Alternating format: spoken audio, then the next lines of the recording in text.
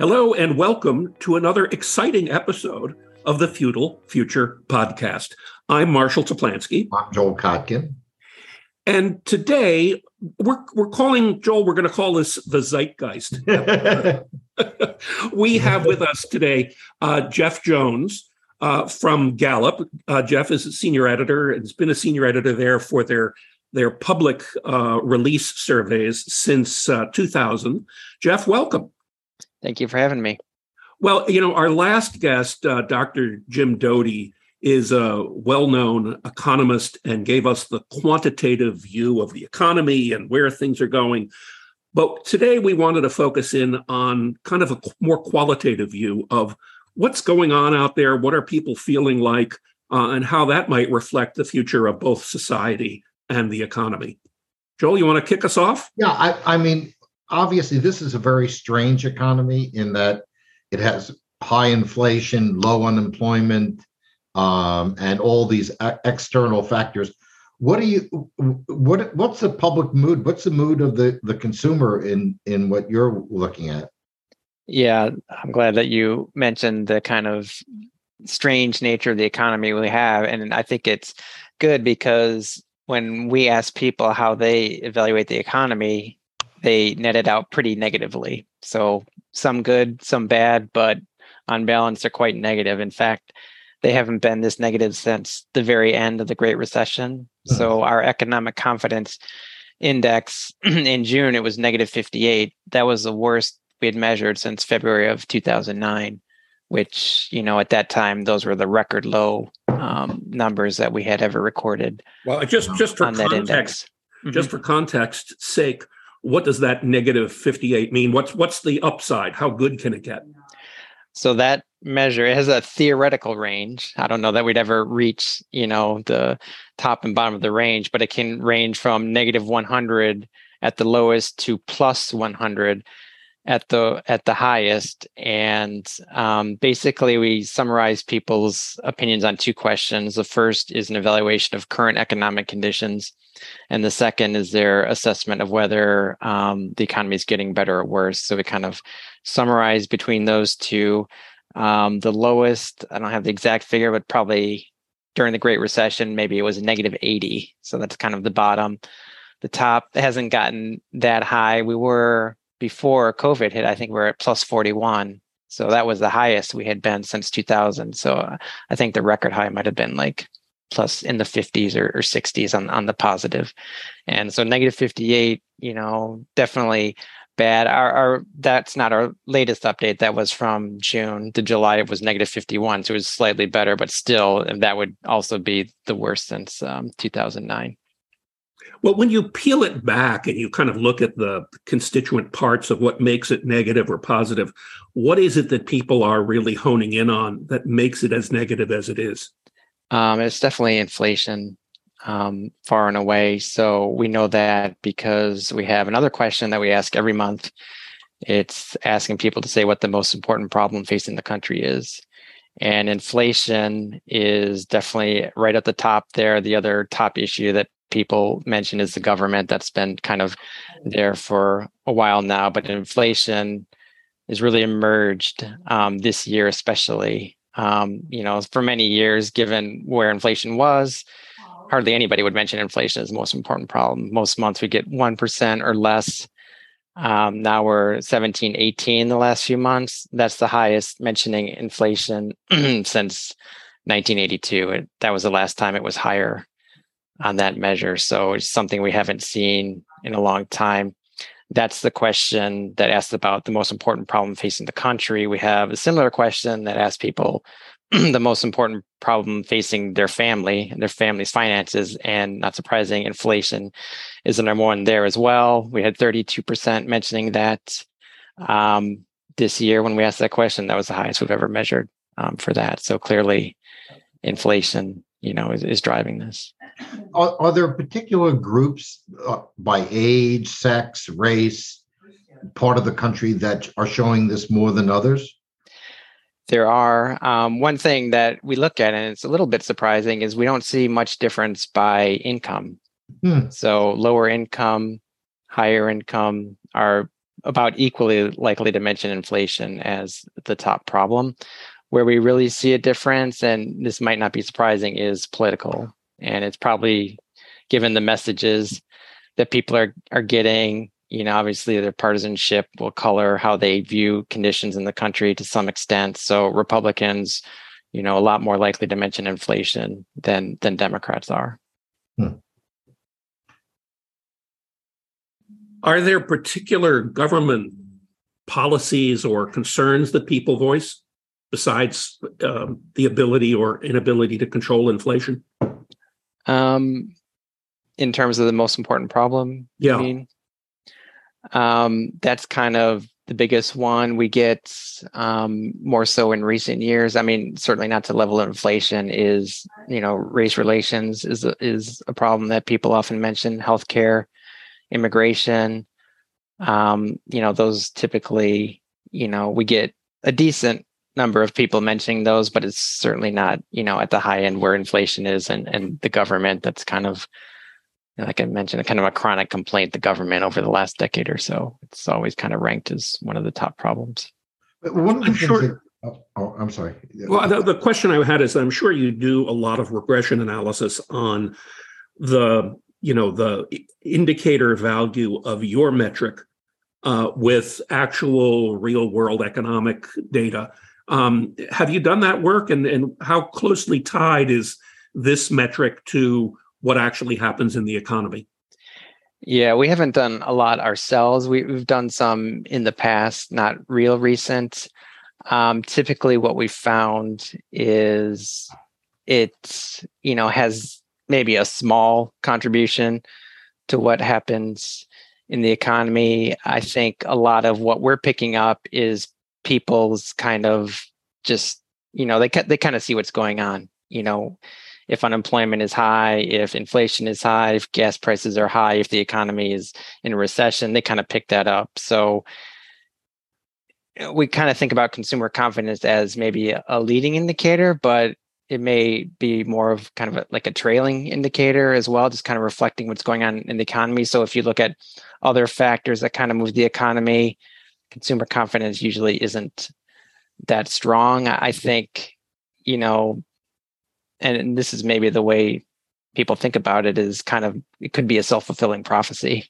If people think the economy is getting worse, maybe they're going to pull back on spending. Right. They pull back on spending, economic growth goes down, suddenly we're in a recession. So, that's one thing where I think it could matter. But, as far as like the analysis of the measure, it doesn't, seem to be that predictive necessarily. The way we see it, we kind of just like to take a pulse on where people are and kind of document, what people think about the economy. And that allows us to do these kind of historical comparisons to see, where people are now and how that compares to the past. So that's kind of our main interest in it, just kind of measuring what people think and reporting on that. One of the things I notice in your polls is the incredibly low level of trust in government. I mean, and in major institutions, universities, the media. Has that been trending for a long time? And what do you think the implications of that are? Yeah, it's been going on for a while. I mean, a lot of people kind of maybe point to Donald Trump and his administration, but it definitely precedes that. I would probably pinpoint it back to maybe the second Bush term, where we had obviously the Iraq War, we had Katrina. There were other issues that the Bush administration was kind of struggling to handle. So we go back to like 2005, and that's kind of when we started to see a real decline in trust in the government and key U.S. institutions. It's kind of persisted, since then. We haven't seen too much movement in a positive direction. I would say the most we saw was kind of tied to COVID. It's kind of like, this crisis was happening in the country, and, people were starting to rally around certain institutions that were affected by COVID, healthcare system, small business, that sort of thing. So there was kind of more like idiosyncratic, but that was, the kind of thing that could kind of reverse the decline. that we're seeing. So we've just kind of been stuck here for a while. I think the economy plays into that as well. If the economy is not doing well, people, are just more negative on, a lot of things, including, their belief in institutions. Yes, about the implications of that. I think it's one of the reasons that George Gallup started measuring confidence in institutions back in the 70s, because it's so important in a democracy, because the government isn't responsible for doing everything in society. We rely on a lot of institutions, government and non-governmental, to kind of, keep the country going, keep people safe, make sure everybody is kind of having their interests looked out for.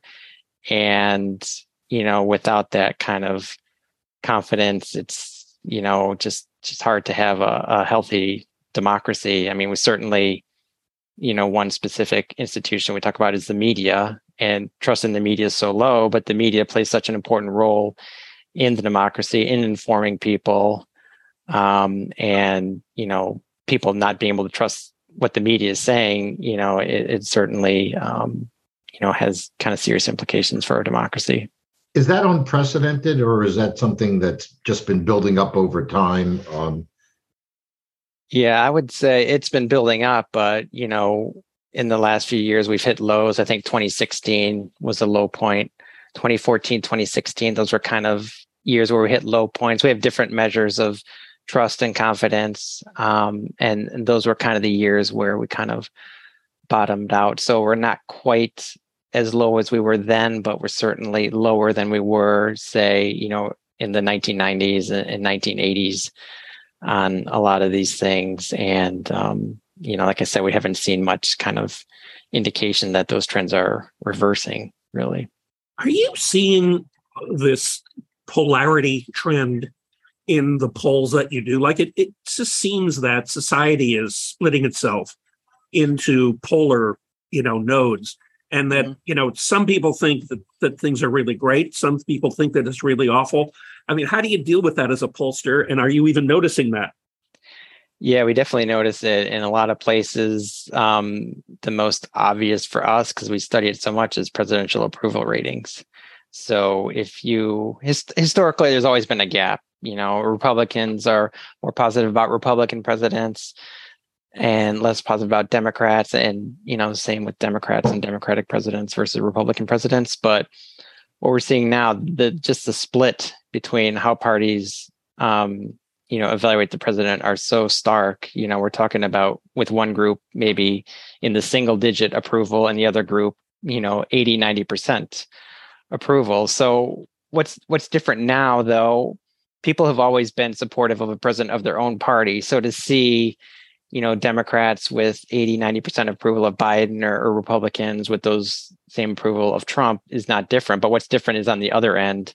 Whereas, if you go back to the 1980s, you might have had 30% of Democrats approving of the job Reagan was doing. And if you go even further back, Eisenhower, maybe 40 or 50% of Democrats were approving of Eisenhower.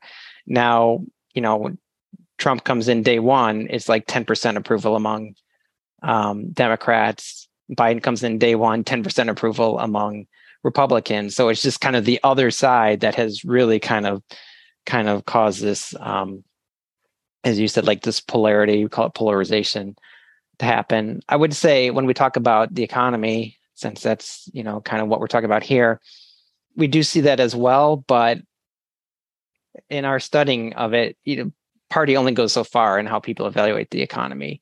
So right now, Democrats, they're not denying that there are problems with the economy. I think just checking, like the last poll, 30% of Democrats said the economy was getting better and 63% getting worse. So they're not really denying the reality here, but certainly Republicans are much more negative about the economy than Democrats are. So that's kind of an important point I like to make. If you look at just how the parties rate it, you would assume that this is all partisanship. But when you look at the trends over time by party, you see the lines kind of moving up and down. So there's always a party gap. But, it's, if the economy is good, both parties groups will move up. And rate the economy better. If the economy is bad, both groups will move down and rate it worse. So, the partisanship is kind of checked by reality, to a large degree here. So, the economy is one where, it's not just fully party driven, the kind of the real world and what's going on, what people are experiencing, that kind of plays into it as well. How fickle are these numbers? So, in the sense of, like, in the last month or so, we've seen gasoline prices go down significantly. And historically, that's been a big indicator of people's mood about inflation. Mm-hmm. Are we likely to expect to see a big swing up in or down in the how people rate inflation as an important factor in the economy? Is it that sensitive, that fickle, or is it something that these confidence numbers just kind of endure? I would say probably more that it would be enduring, but I mentioned that our July numbers were slightly better than our June numbers. So I think that could be tied to gas prices starting to ease. When we get our August data, we might even see kind of more of an easing. But when you look at some of these over time, it takes a while for people to kind of change their opinion about the economy. So, 91, 92 recession, it wasn't really until 96 where people started to say, hey, the economy is pretty good here. And the same thing with, the Great Recession. It was probably 2012 before people started to think, hey, maybe the economy isn't as bad as we thought. I mean, I think in both instances that could have been tied to the presidential election year and people kind of being forced to, evaluate things closely, because they have to make a decision about, whether to reelect an incumbent president. So, that could force it, but it definitely takes a long time. It's not something that certainly happens overnight. And even with inflation, it wasn't until last fall where we started to see mentions of inflation as the most important problem pick up, and then by, after a lot of news coverage of it, by the time you get to the beginning of this year, that's when it was kind of rising to the top problem that people were mentioning. Go ahead, Joel. Are you seeing similar things? I mean, you do international polling. Are people in other countries experiencing the same polarization and alienation, or are some countries doing better, some worse? Yeah, I'm certainly not the expert on our international data, but I do know that, in some of the confidence measures that we measure internationally, things, don't look much better than they do in the US. Certainly, in some countries, they're quite a bit worse than what we see in the US, even though the US is kind of on the low end. I mean, there's countries where, confidence institution is much worse than it is here. And, I'm sure there's some that are. Who's on the high end? I mean, I'm sure China, they get very high ratings. I'm sure Ukraine is really way up there right now. Yeah, I'm not as familiar with the international data to confidently answer that question. I know we've done some polling in Afghanistan, and that was one of the ones on the low end, so that's not surprising. But on the high end, I'm not quite as sure off the top of my head what those. Let me ask you a quick methodology question, because I'm sure our listeners kind of wonder about this stuff. Gallup is considered to be the gold standard in quantitative marketing research. Mm-hmm. How many people do you have to interview and have them respond to your questionnaire in order to be able to get the kind of accuracy that you get with your work? Yeah, we typically will interview 1,000 people for our survey, and we've been doing that for a while. So that'll give you a margin of sampling error of 3-4%. Typically, it's been 4 now since we've kind of introduced cell phones that kind of affected the methodology a little bit. But yeah, that's good. And sometimes we'll do less, and the numbers are pretty stable. We're oftentimes surprised at how stable these numbers are. Just it comes down to the power of like random sampling, and you just have a sample that gives everybody in the country a chance to be in the survey, and just kind of stick to those rigorous methods. And you find that when things for the most part attitudes are pretty stable, but we do find changes. And when we see changes, a lot of times they make a lot of sense given what's going on in the real world. So we have a lot of confidence in it. And, it's just, I've heard some people, and maybe it was my old boss, just the miracle of, random sampling and, being able to do this, and just how, accurate it tends to be. What have been the biggest changes that you've noticed in the last few years, in terms of people's attitudes? Yeah. So are you talking like substantively? Yeah, I mean, how have people changed? I mean, obviously your polling has to be different now because, you have to reflect a much larger Hispanic and Asian population, for instance, a much bigger elderly population. Yeah, we've seen some pretty big shifts in the last few years. A lot of them have to do with moral values issues. So I'm not sure if it's necessarily a moral values issue, but support for same-sex marriage. We started asking about that in the 90s, and you had about 25% who were in favor of it. And even as recently as 2004, you had a majority opposed. And now we've got 70% in favor of same-sex marriage. So that's a big one. Another big one that we've seen is support for legal marijuana, which I think when we first asked about it, it might have been in the single digits. Wow. And now we've got, I think, about 2/3 who are in favor of it. A lot of that, I think, is tied to like generational change. Just, the younger generations coming through are more liberal, I guess, for lack of a better word, than the older generations that they're replacing. So you see that reflected in a lot of the things that we measure. But some of it, I think this applies to same-sex marriage as well, just changing kind of societal mores, and just the way people are kind of thinking about issues differently. So a lot of on those kind of moral values issues, we've seen a lot of change, certainly in, I guess it's somewhat related to this, just religious behavior. It's, declined so much compared to, what Gallup was measuring even just like 2 decades ago in terms of people, having a religious preference, attending religious service, belonging to a religious institution has just really fallen, and it's really being driven by these younger generations who just aren't very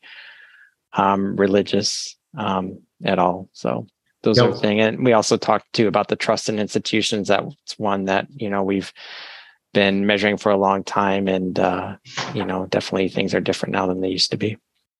Do you talk or question about the impact of social media on people's lives? We haven't done too much with that. I've been involved in maybe a couple public release projects for clients that touched on that. Certainly that's more common among younger people. People tend to have a negative view of it, especially when we get into, like, as we did in these projects, like social media as a news source. People are very negative about what they see on social media, even though, a lot of people use it as a news source, but they just don't trust it. And we talked about lack of trust in the news media. Well, lack of trust in news that people see on social media is even worse. So, that's kind of the main things that we've done with social media, I think. Well, if we were ask you, what would be the trends that you think are the ones to watch in the next year or so? What would be the things that come to mind for you? Yeah, that's a good question. So I think we want to continue monitoring like confidence in institutions. That's very important. I think politically, we really don't see as much change in presidential job approval as we used to. That's always something that we've kept a close eye on, but we do know that presidential approval and indicators of the mood of the nation, such as the economy, such as satisfaction with the way things are going, those tend to be very good predictors of election outcomes. So in the past, where we used to ask people who you're going to vote for and kind of come up with a likely voter model and use that as prediction, you can do pretty good just kind of saying, okay, what's the president's approval rating? How satisfied are people with the way things are going? What's party ID looking like in the country? Because that, definitely moves depending on, how things are going in the country. So those are, some of the core things that we track, and, just a lot of these generational changes that I've talked about. It's kind of driving a lot of the change we're seeing in the aggregate, kind of trying to keep an eye on Gen Z because some of them have reached adulthood, but a lot of them haven't. So interested to see how the portion of Gen Z that hasn't reached adulthood, how they're going to look when they do reach adulthood, what their, political views are going to be like, what their, religious behaviors are going to be like. Are they going to be trusting in institutions or not? So, that's something we're definitely kind of monitoring too. And what about the data itself? Is there a trend line emerging? If we were to, following on Joel's question, if we were to look at, say, the next year, would you expect that you would see an improvement in people's, optimism about the economy or pessimism about the economy? Is there a trend line emerging? I think it's really going to be tied to what happens. I think if inflation eases and, certainly gas prices is such an important thing, I think, for people's evaluations of the economy, because it kind of hits them right in the face, right? Unemployment, if you lose a job, obviously that's a big deal. But, if you keep working, but unemployment is high, the unemployment doesn't affect you as much. Same with economic growth. That's like so remote from people, but gas prices, and inflation too, you go to the grocery store, you're paying more. That's a big, hard to escape that. So I think if, a lot of it's going to be tied to what happens. So if inflation eases, I think people will become more optimistic. Certainly we talked about good things in the economy are, people's evaluation of the job market now, that's near record highs. 71% last time we asked it said it was a good time to find a quality job. The all-time high is 74. So we're near the high there. Economic growth, we've had some periods in the last couple of years where it was strong and others where it's weak, including the last two quarters. So yeah, I think that's one of the things that, is kind of fascinating. We talked about polling and random sampling and that sort of thing. But one of the other thing that sticks out to me is kind of people pay attention to what's going on, and then we see the movement. So, I think ultimately with the economic trends, it's going to be driven by, how the economy is doing. We did talk too about how these tend to be enduring, but, I think inflation is such a strong signal that, if there's dramatic changes in there, we'll see that movement quicker than, if, people are evaluating the economy based on economic growth or something else that's kind of more remote. Yeah. Well, and given the impact of inflation on people's attitudes, I suspect that, where we are today, which is basically early September 2022, if things get better in the next couple of months, it could have some serious political implications coming up. Absolutely. We have a couple recent examples. 1994 and 2010, it looked very bad for Clinton and Obama to get reelected. And 2 years later, Clinton won easily and Obama won relatively easily. So 2 years is not a long time in politics to turn things around. And we've seen the opposite too. George W. Bush, in 1991, he was flying high. And then, 18 months later, he's being kicked out of office. So, things can change really quickly. So, it certainly looks like this year is going to be a better year for Republicans, but, 2024 could be very different than 2022. Well, Jeff, we want to thank you. This is very helpful information. And I think our guests will probably come away thinking it's a toss-up. It all kind of depends on inflation and some of these other economic underlying trends. But thank you very much for the work that you do, and thank you for having been a guest on the Feudal Future podcast. Sure, my pleasure. Thank you, Jeff.